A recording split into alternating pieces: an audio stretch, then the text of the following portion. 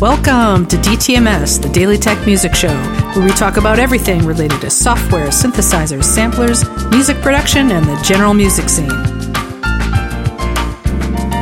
If you're looking for a podcast about music technology, please subscribe now and leave us a review in iTunes. For comments or questions, use feedback at dailytechmusicshow.com. Well, hello everyone. Welcome to show 140, Tonal Balance Control.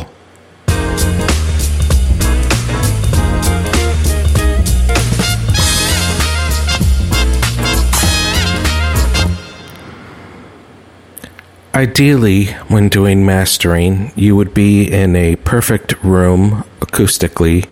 You would have great speakers, great headphones, and there would be no dead spaces and no harsh reflective surfaces for when mastering. And it used to take me forever, because how I would master is I would master it, and then I would burn a CD and run out to my car and play it in my car and go for a drive. And then on the drive say, well, it's a little, that guitar part's a little quiet in the first verse, or this part is a little bit quiet in the second verse, or this is not mixed right. And so I would be listening to the mix and it would sound different in my car, but I know what my car sounds like, so I have to change the mix.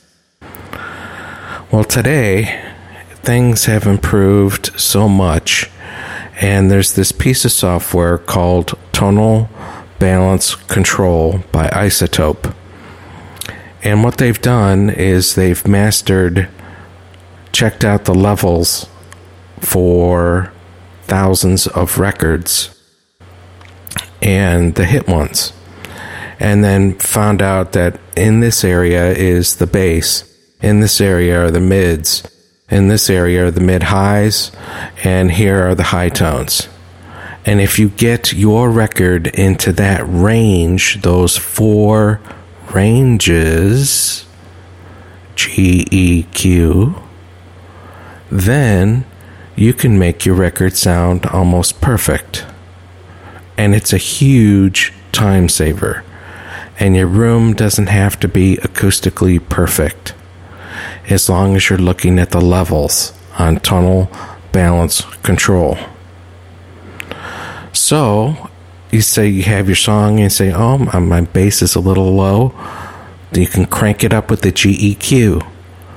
Oh, my mids, they're a little low, crank them up with the GEQ. Oh, my highs, remember I said the highs are always too much? Well, in this case, I'm going to go back to step 1 on the corrective EQ and bring the highs down at the very beginning. Or you could use your GEQ and bring it down. You have some options as to which EQ you go to fix this. But generally speaking, I go to the GEQ and boost or cut, do what I need to do to get into the golden area of the tonal balance control. And once I get into that golden area, I'm done.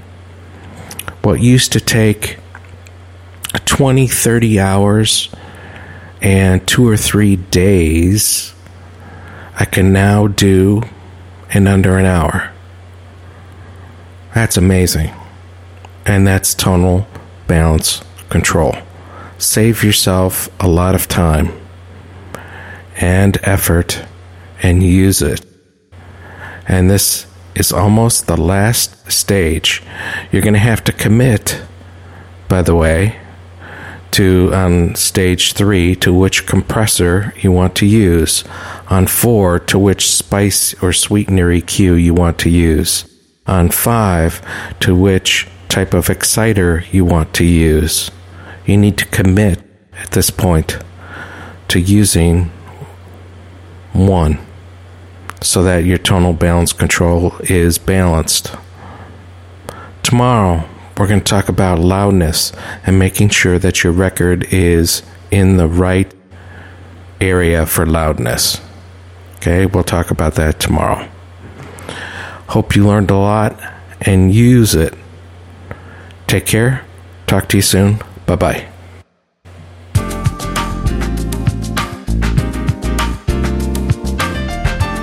Thank you for listening to DTMS.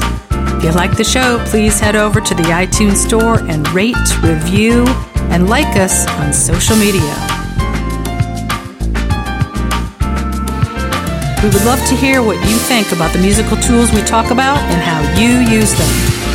We're also always open to feedback to make the show more valuable to our listeners. Contact us, please email us at feedback@dailytechmusicshow.com.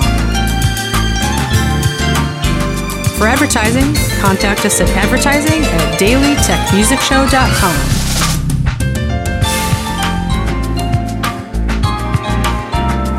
Now, take everything you've learned today and start creating music. And remember, you can make the world a better place with your music.